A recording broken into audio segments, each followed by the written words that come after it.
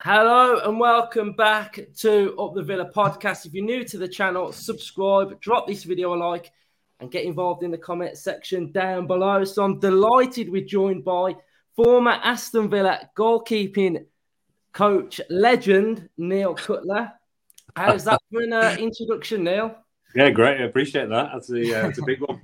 Top man. Yeah, that's a good title you got carrying around with you now. So no doubt we're going to touch on Martinez massively. But the one thing I really want to know and find out a bit about is what's the day-to-day role that you had at Villa as a goalkeeping coach? So what does it sort of entail? Because I think whenever I see Villa training ground pictures, you always see like all the lads kicking a ball about, but you never really see anything of Martinez. And, you know, what's it like?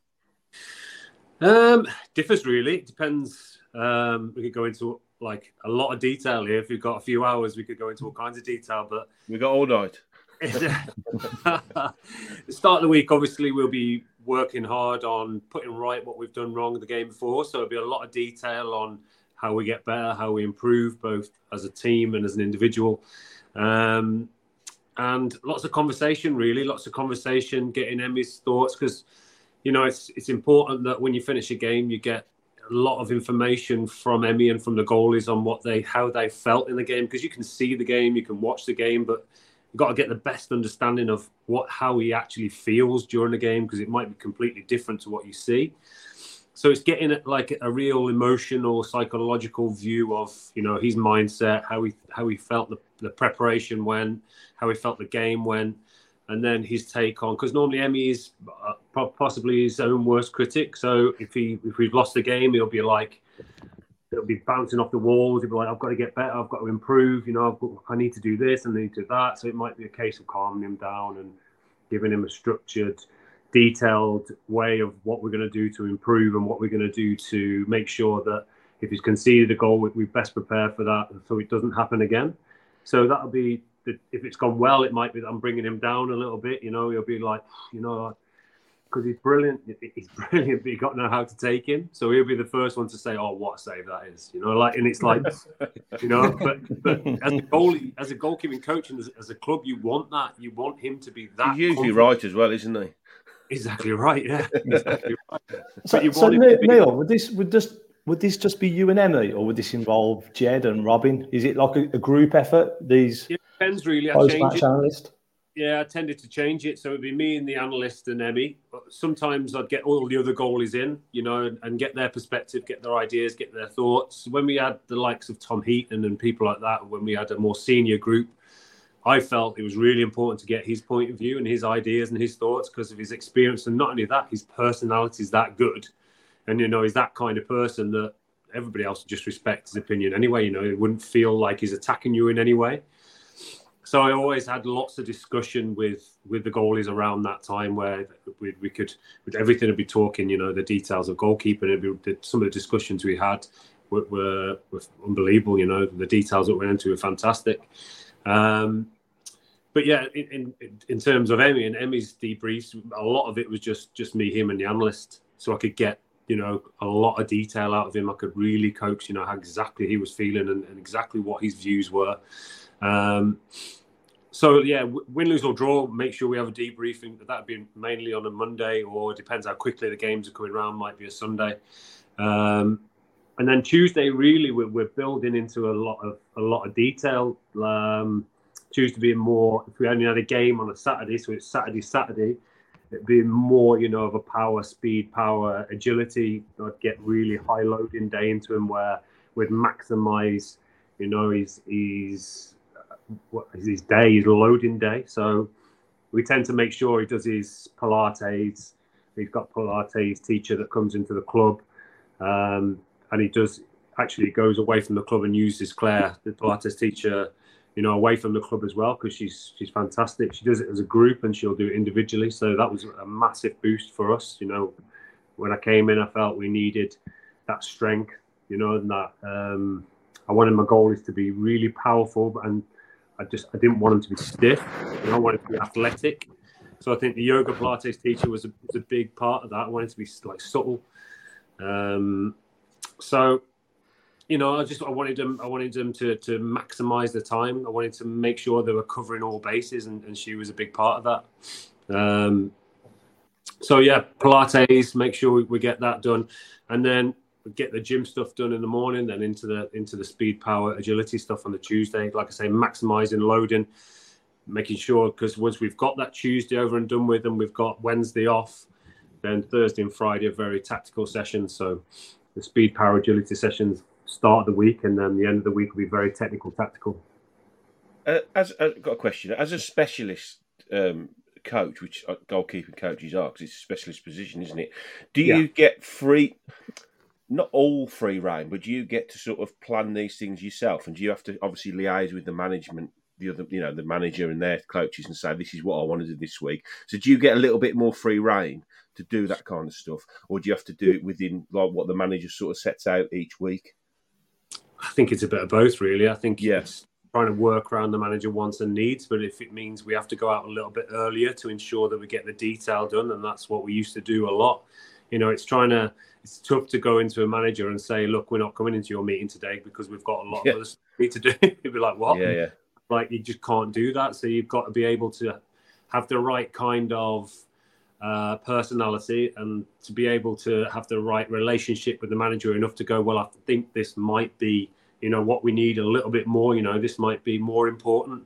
So yeah, it's feeding off each other kind of thing. Feeding off each other, and it's making sure, because you need to make sure going into game you've ticked every box. You're technically, tactically, psychologically, you're right for the game, and no stones unturned. You're like, you know exactly what the opposition are doing.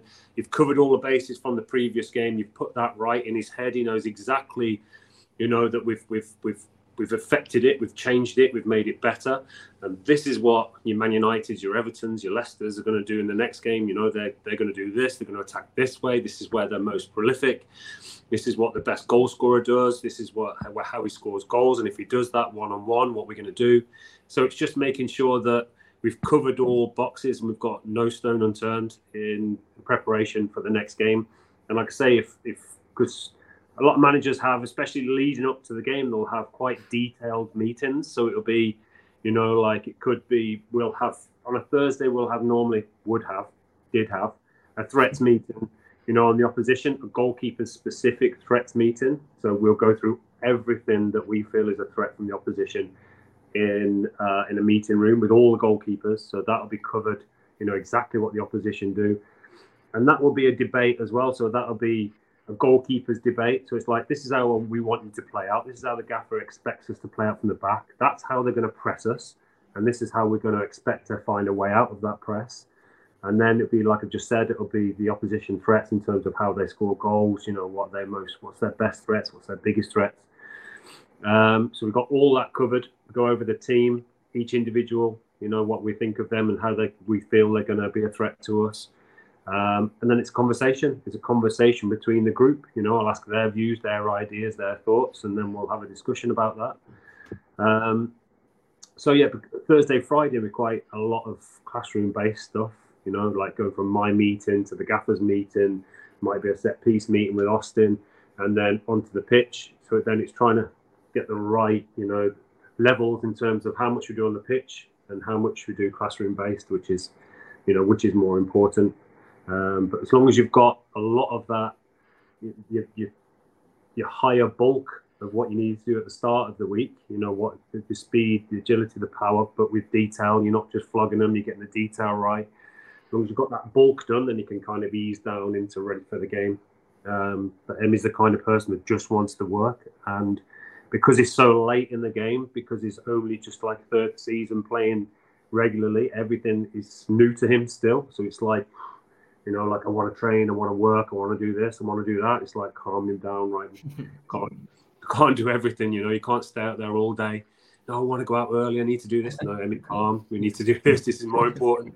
So it's just a matter of, you know, it is new to him, and because he's loving it and he loves every second of playing the game, that he just wants to train, he just wants to play, he just wants to be out there, he just loves every second. So It's just a matter of guiding him in the right direction. So did these type of conversations carry on like after the working day? You know, would he call you up on the night or anything like that? Because he seems so driven, and you seem so passionate as well, Neil. Yeah, and I think that's just you have to gain relationships. So I know everything about him. I'll go around his house. I know his wife. I know his kids. I know his parents. I think it's so important to get the best out of a top flight goalie. You've got to know every last little thing about them, how they tick, how they sleep, what they do when they recover, what they do on their days off. Just to know the personality and how to make them tick and know how to bring them down and know how to lift them up. But not only that, I think to get the best out of the goalkeepers, they have to feel like they trust you, and they've got to feel like you're with them all the time, like you've got them, because the position is such a solitary position. It's so lonely, and it's so a sport within a sport. If they feel like you've got their back and you're with them on everything they do, on the progressions and the good, the bad, the ugly, the indifferent, you know, I'm there to help him no matter what. And that's something I didn't have as a goalkeeper. That's something I've learned growing like in my profession, that it maximizes the ability to progress and to learn when you've got that feeling like you're with them, you've got them. Do you know what I mean? It's like, you know, it doesn't matter. You make a mistake, doesn't matter. I've got you. We'll make it better. We'll make it work. I never had that. I was a decent goalie, but psychologically, I felt like I needed help a little bit to get over mistakes, to get over, you know, like I was technically really good, but never expressed myself because I was a little bit afraid to do that.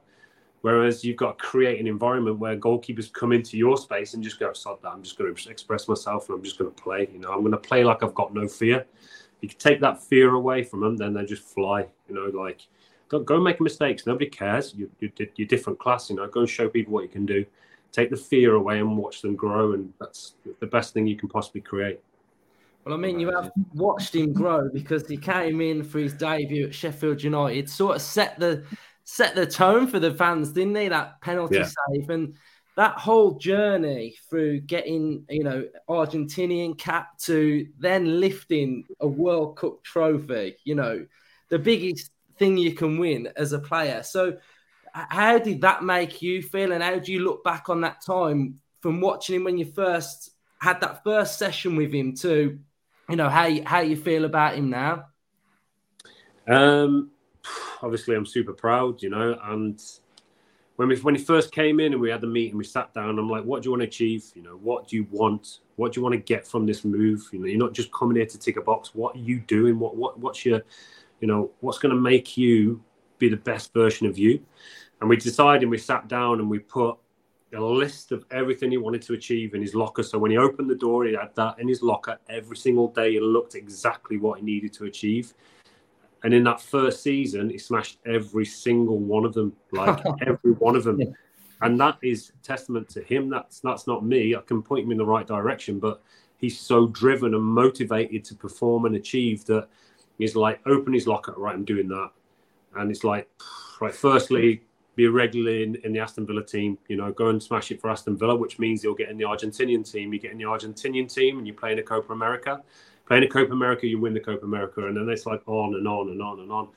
So stats, you know, your passing stats, your cross-taking stats, your shot-stopping stats, smashed every single one of them. Your clean sheet stats, we obviously equaled the record in the first year.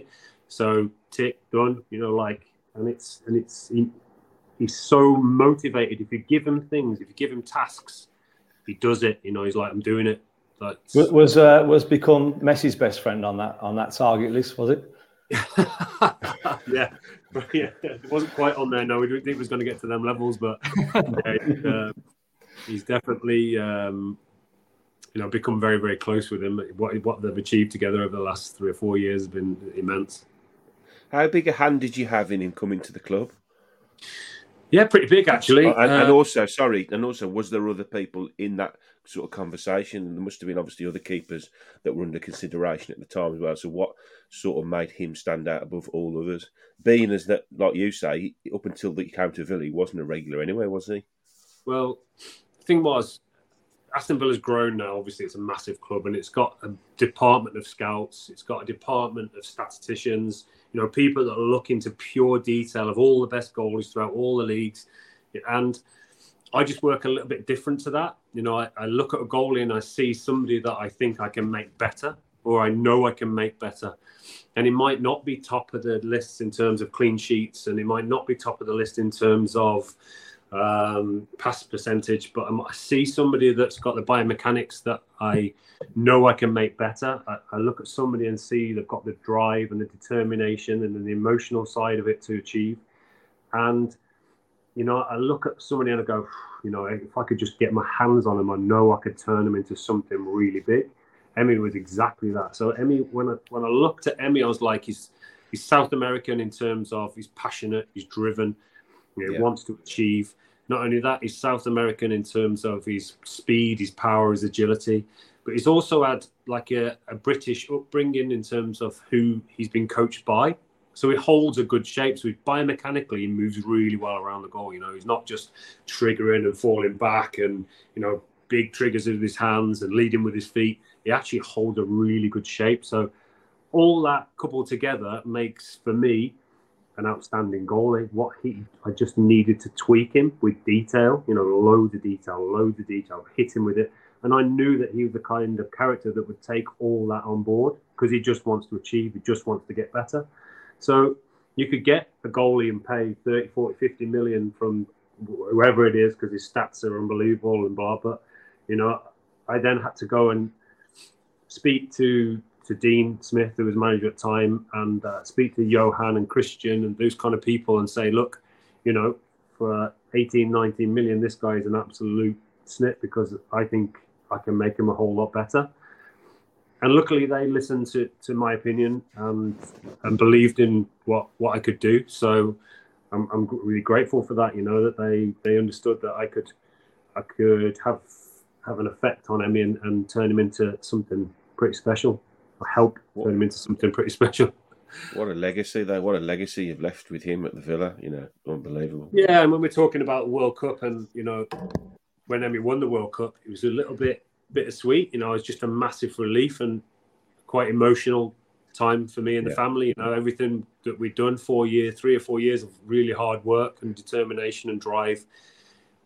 And then you look at it and you go, I'm no longer his coach. Do you know what I mean? So it's like...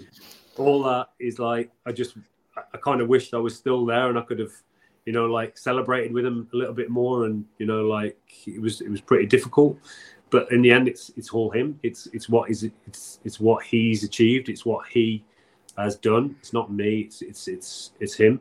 I think he's pretty well made it known that you were a very important part of his journey there, Neil. I've got to be honest, and the Villa fans know that as well.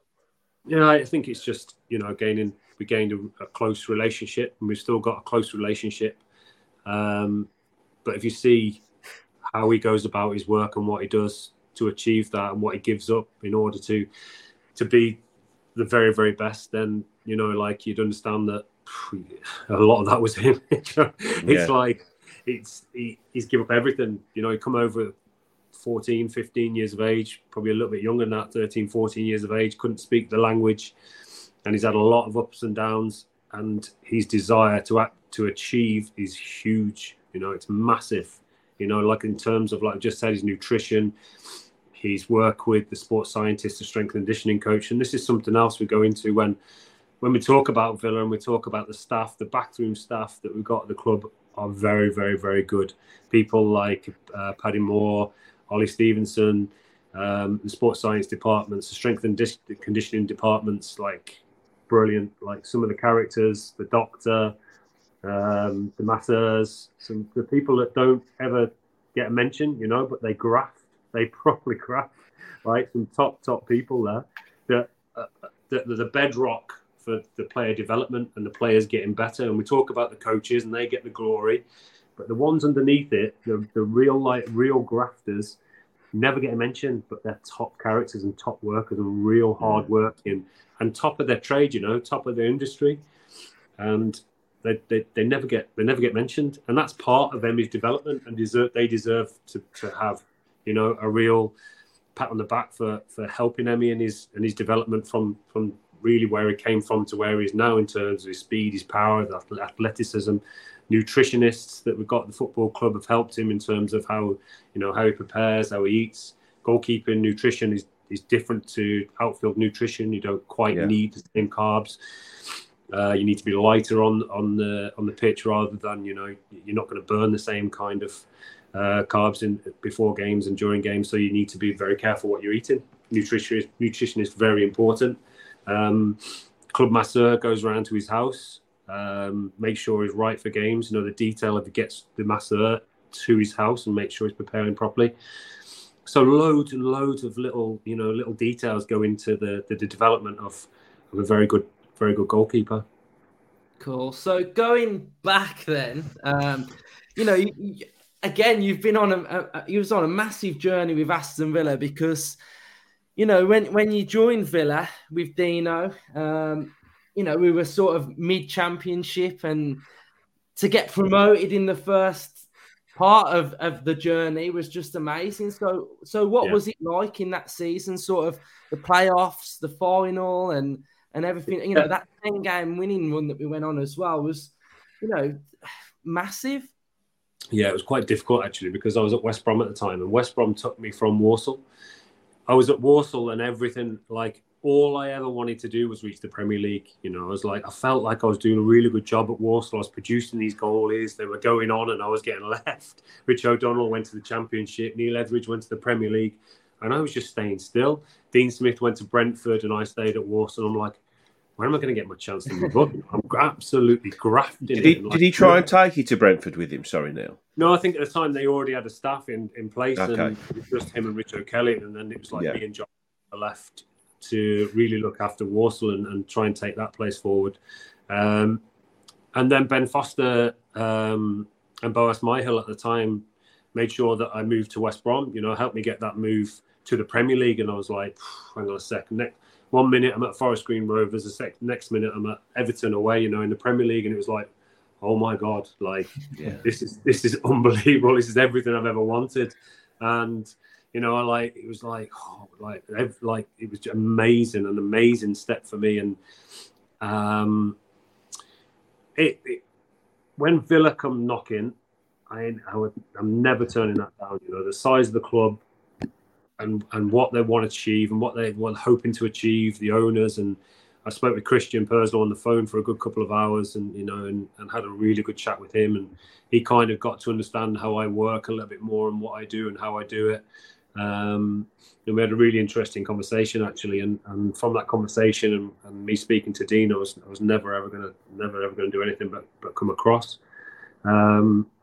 And then luckily, more or less as soon as I moved, we went off to a bit of a flying start. We got some really good wins under our belt and got a bit of momentum. But it was always difficult. It was difficult because the team we had wasn't really set up to be top end. We struggled a little bit with players. But as the season went on, we managed to gain momentum. And once you get that momentum and you get the fans behind you like we've got, then you've got every chance.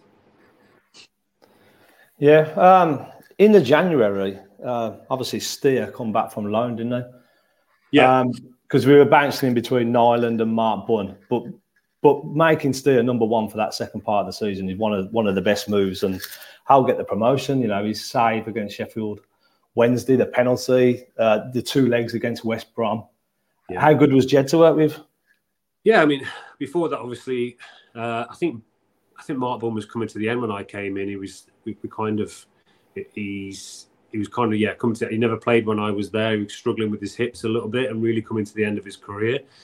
But we had Orjan was, for me, a top goalie, and it's like it's difficult. But his left foot, his right foot, he's athletic, he's quick. He's like. And when I first came in, we managed to get some consistency out of him. He started to play really well. I think, didn't he snap his Achilles at the time? I think that's when he got injured. Yeah. But we were getting some real consistency out of Orjan, and then he got injured, and then obviously he dipped and he moved away. I know he didn't have the greatest of start before I was there, but we managed to get some kind of consistency out of Orjan, and he has got every attribute. He's got some really good attributes about him. But yeah, I think Oyan got injured, and then Jed came in and was instrumental. You know, the thing about Jed is that he's so consistent in what he does. He's not an Emi Martinez. He's not going to do something unbelievable. He's going to be a 7 out of 10 every single week. You know, and if you're a team that wants to get promoted at the championship, he's the guy. He is the guy, because you see him in training every day. You know, he's just 7 out of 10, 7 out of 10. He goes into a game, 7 out of 10. You know exactly what you're going to get. He ain't going to mess up. You know, he's going to be shape, and his style are very, very good. He's very calm, and he's good around the group. You know, the lads like him. And I think because if the lads like a goalie, I think they try even more to help you keep the ball at the back of the net. Do you know what I mean? They'll put the body on the line, they'll put the head in the way. Do you know what I mean? I think that's just a little thing with Jed, because he's a good character, he's a great kid. And I think that the way they defended in front of him and the way that Jed was playing was fantastic. And like I say, his heroics with penalties were, and that was a bit of a strange time for me as well, coming against West Brom, and in the opposite dugout, Jimmy Shan, who I got to know very well in my time at West Brom. So it was a bit of a, he only spoke to me a couple of times since. He's not my friend. Holding a grudge. He's all right, bless him. But it was that penalty shootout that did it, wasn't it? Yeah, exactly. But yeah, and Jed is another one with injuries. I really feel for him, because he is so devoted and dedicated to his job and his industry and his position. You just wouldn't wish anything like that upon him. You know, he just needed that little bit of luck, but just every time he got a chance, got injured, and I just really feel for him, because his desire to play and his desire to win and to, you know, progress was first class. I think one of the things that's gone down in Villa history was the Jed Steer stare, which apparently was staring to you, wasn't it? We were told. I can't remember who was taking the first penalty. Holgate. Holgate. So Holgate. That's who he was walking along with, yeah. The issue we got, right, at the time, and I've been slated for saying this, right, but what you want to do, Neil, you can retract it now if you want. Can you cut it out? Say it was all a mistake, and we'll go back to the staring out. But the problem we had, right, all West Brom's penalty takers went off the pitch. You know, like Chris Brunt went off the pitch. So we only had a few left. Like, we went through them all, and we were like, we only had a few left that we had. We had that you've done your research on. Yeah, we did all that research, but you know, there wasn't hardly any penalties. Like, Holgate hadn't taken many penalties, and like a few more hadn't taken many penalties. So Jed's looking at me because we didn't have him down to take a penalty, so he didn't know which direction he was going. And normally the goalies look at me for every penalty anyway, because I've got it down. I know exactly which way we said he was going to go. So basically, and if I'm 100% honest, I guessed which way he was going to go. So when Jed looked at me, I had no idea. So I guessed which way. And being a centre half normally, or a defender, they normally open up. Yeah. So it was a calculated, risky guess, but it worked. And I'm not taking credit for it, by the way. I'm not doing that. Jed saved it. Jed was the one. And when I'm saying which direction, they don't have to go that direction. You know, I'm just saying. I think he might go that way. Jed might have chosen the other way, you know, it's just one of them. But I think, doesn't that show that, like you're saying, that relationship you have with the keepers, trust. He's looking at you thinking, oh, right, we haven't done any research. I'm looking at my coach now thinking, what are we doing here, boss? And just that confidence you must have exuded in him saying, right, go that way. You know, that straight away, that gave him that confidence, okay, I can do this. So, you know, it's small margins, isn't it? Exactly right. They've got to trust you, right? And you gain the relationships because they know you're doing everything you can to help them, to make them better, to improve them, to help them win games and to help them progress their careers, no matter what it takes. So I think once you gain that relationship and you gain that trust, then, you know, you got that closeness and that real close-knit, and that's the kind of environment you want to create. And especially when, like I said before, you got young goalies coming in and through in that environment, they need to feel so relaxed and so at home that they can just go and express themselves. Back in the day when I played, it was more like, how can I make this goalie make him feel as bad as he possibly can? You know, keep him in his shell as much as possibly can. That's just the way football was back in the day. You know, you'd just be like, all right, you're a young kid, go and stand over there and go and play with them over there, and it was totally different. Whereas now it's like, you know, come into our environment, go and express yourself, and show us how good you are. You know, go and play with the first team. We've got like we have like 16, 17-year-olds, 15-year-olds coming to train with people like Philip Coutinho and these unbelievable athletes and players. And it's like, and you can see when they first come up, they're a little bit nervous, but once you fill them with that confidence and that, I don't care, go and make a mistake. Nobody cares, like as part of your development, go and show them what you can do. Go and be a leader. Go and play with them like you deserve to be there, not like you're coming from belief, isn't it? Yeah. Belief, and you fill them with that confidence and you watch them grow, and it's amazing to see. So we win that penalty shootout, Neil, and then 50,000 of us on screen, we all went to Wembley, descended on Wembley. Tell us about that coach riding. Because the footage from, was it you that filmed it on the coach? Yeah. Tell us about that, because that looked absolutely superb. Well, before that, I remember me and one of the other coaches walked out of the hotel and we walked around and through the fans, just put that hood up, and we wanted to feel the atmosphere, and it was just like amazing. And I'm like, wow. So I filmed it because I knew what the atmosphere was going to be like. So it's just honestly one of the best feelings of my life. We had the music blaring on the coach, and when after we beat West Brom, we were like, and Dean says it quite a lot, that we knew we were going to win. We just knew we were going to win. We had that real togetherness. We had that momentum. We had the fans who were unbelievable. And going through the fans on the way into Wembley was one of the best feelings I think I've had in my life. It was like unbelievable. And like I said, we just knew. We just knew after beating West Brom, we knew we were going to get promoted. And that day was like an unbelievable day, like one of the best. Good celebrations after? Yeah, I think it is a good 4 or 5. It's online, isn't it? We had a band on and free bar, so we smashed it, to be fair. We did it properly. Like I said before, my dream is to be in the Premier League, is to coach in the Premier League, and to get there with Aston Villa was an unbelievable feeling. What was it like in the Premier League then, coming up against strikers like Kane, Salah, like how do you even prepare to come up against players like that? I think it's knowing its building blocks when you come into the Premier League. You're not just going to go in there and smash it and win every game. It's a matter of expectation.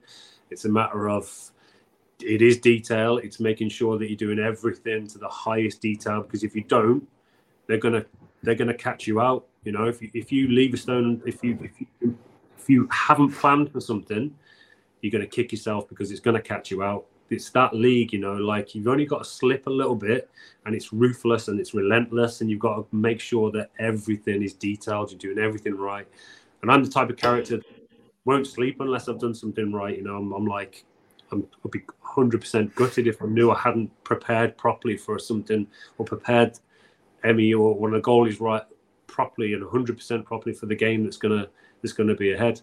And if you don't, like I said, it's that ruthless, it's that relentless, that you're going to get caught out and you'll lose a game because of it, because it's such an important position.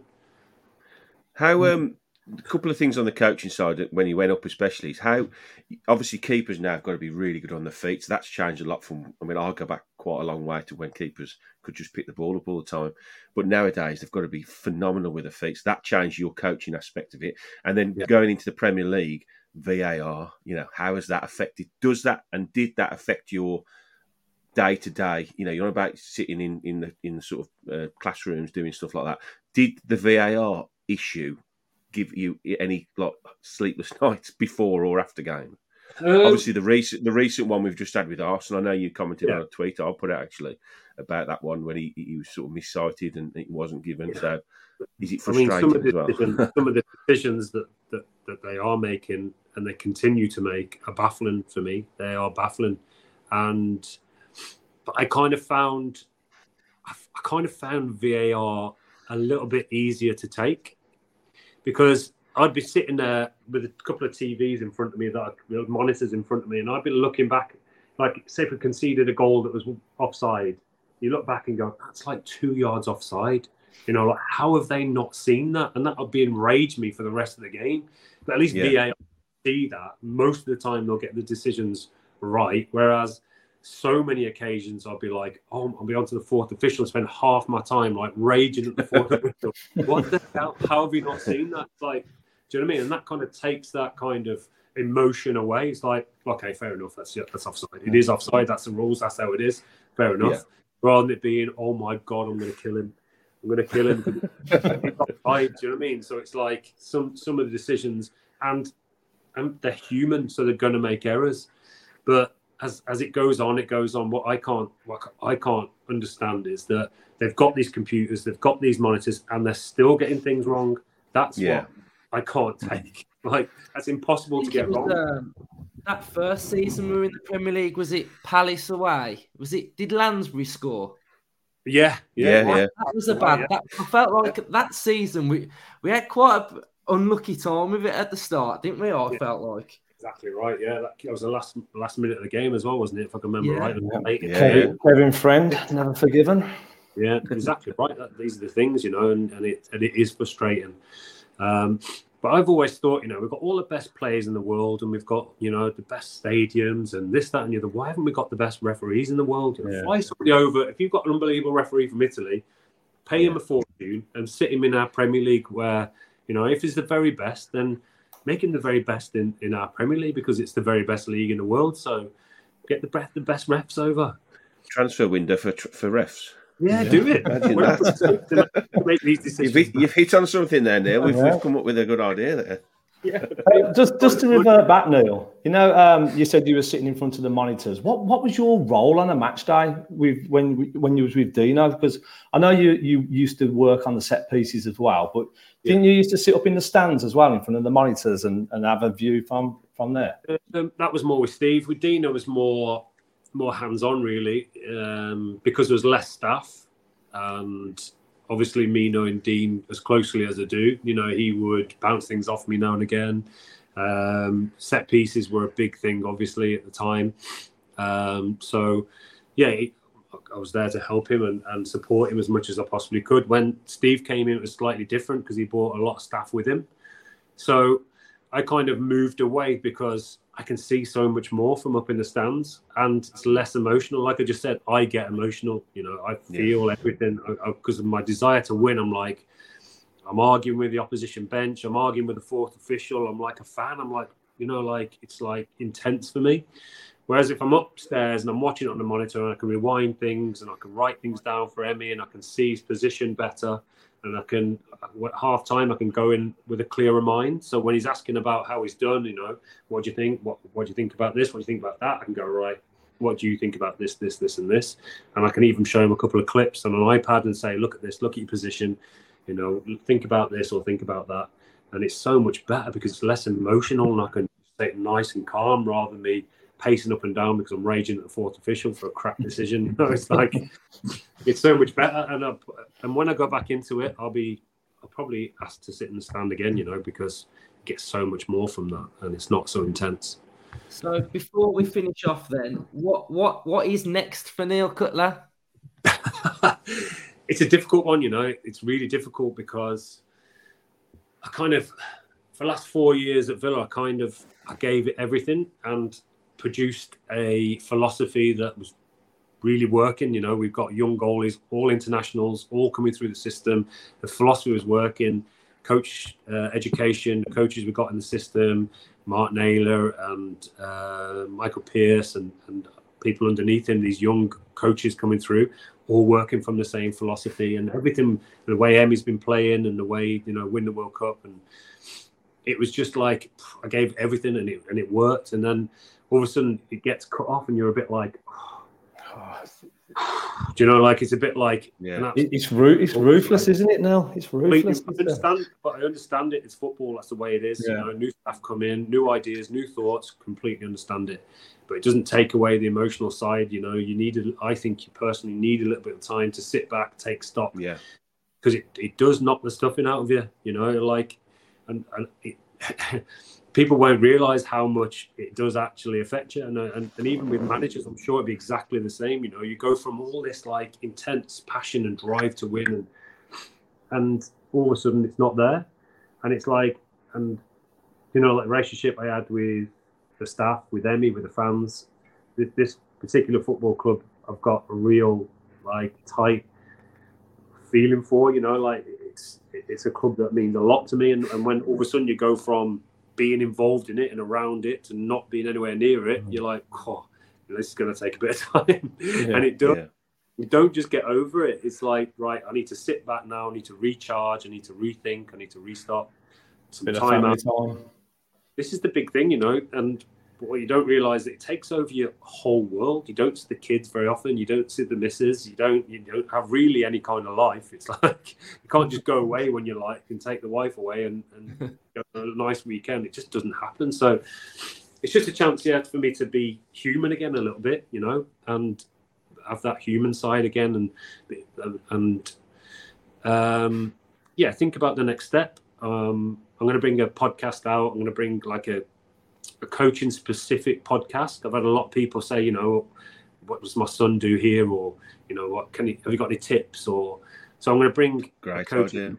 Yeah, I'm going to bring a YouTube channel out which caters for all, from professional all the way down to young goalies. And Ben Foster's going to help produce that for me. So I'm going to link in with Ben and produce something quite good. I think we've got a real good feel for it.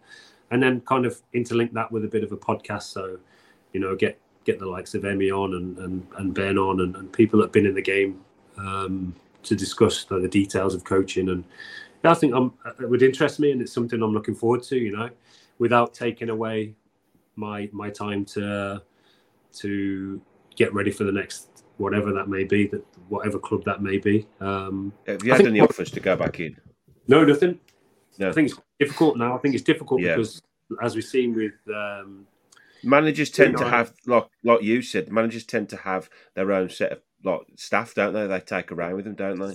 No, and especially foreign staff. Like foreign managers will have foreign staff. They'll bring in all their own, which they would because they have to have trusted people around them, and it's really important. But you find that more and more and more, it's difficult to then get in. But whatever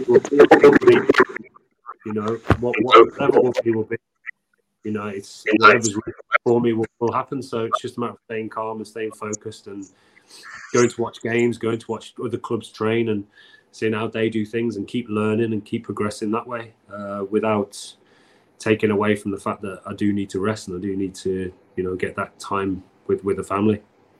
Cool. Right, we'll leave it there then. I just want to say thanks, to be fair, because ever since I've been a Villa fan for 33 years, I was too young to remember us winning the League Cup, etc. So I've never really seen Villa win anything. So my best spell as a football fan has been going through the journey that you've been on at Villa. So, and I think whatever Villa achieve in the next 3, 4, 5 years' time, it's all down to the foundation that you, Dino, and everybody at that time put in. So I want to say thanks for that. And thanks for coming on our channel because it's been brilliant.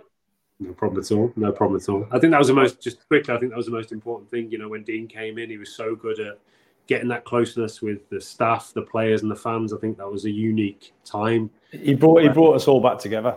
Everybody could feel the closeness. It was an absolute family, and he's so good at doing that. He's so good at galvanizing and bringing people close together. And I think it was a major part in why we got promoted. So it was huge. Fans, that close with the fan, the way the fans were with him and the group of players was huge. I'm the senior citizen of this podcast, and I'll go back a bit further than these guys. And really, I echo what Luke says. I think we were losing the club. I think the fans felt that we'd lost the club. It was very dark days, before Dino and you lot came in, and what you did for us to re-engage the fan base and to give us our to re-engage the passion and the love we had for the club was something I'll never forget. I'll go back quite a long way now, and I just, like Luke said, thank you really for your bit in it. And you are held in very high esteem by the fan base. I've got lots of people that think a lot of you. One of my best friends in football, Lisa, she absolutely loves you. So I have to mention her now. Kill me if I didn't. But yeah. I really appreciate it. Amazing, like going back to watch games, sitting there and watching it as a fan and not a staff member. You're mobbed at your away games, aren't you, when you go?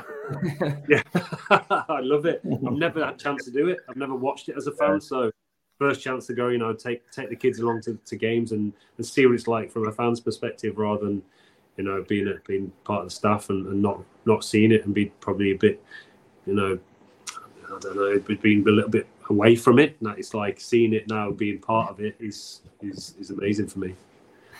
I've just got one more thing, and I'm going to shut up. Is Emmy going to win Goalkeeper of the Year award tonight? I'm hoping so. He's just texted me a little bit away now. I'm certain I told him to text me as soon as he finds out. But I hope he does. Has he had any inkling? I don't think he has. No, I don't think he has. No. I think it's between him and Courtois, isn't it? And I think you win the World Cup, you've got a hell of a chance of winning that. Haven't you? I think so. Yeah, especially the way he did it as well. Exactly right. So I'm praying he does. He deserves it. Definitely. Cool. So thanks everyone for watching. Subscribe if you're new. Drop a like, and up the Villa. Up the Villa. Cheers, guys.